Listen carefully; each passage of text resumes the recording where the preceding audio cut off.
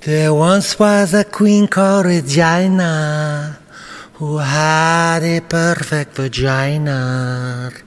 Her king was correct, but he didn't like sex, for his heart it was full of angina. She called the doctor at Boopar and told him the king was a blooper. He gave the old king a brand new bed spring and told him to come and seduce her. But still the king he was laxing. He spent all his time in chillaxing. He doubled his dose, he moved to the coast, but still he continued relaxing. They gave the king lotus flower and tried to get him some power. They fed him each out on his new flower power, but still they could not raise his tower.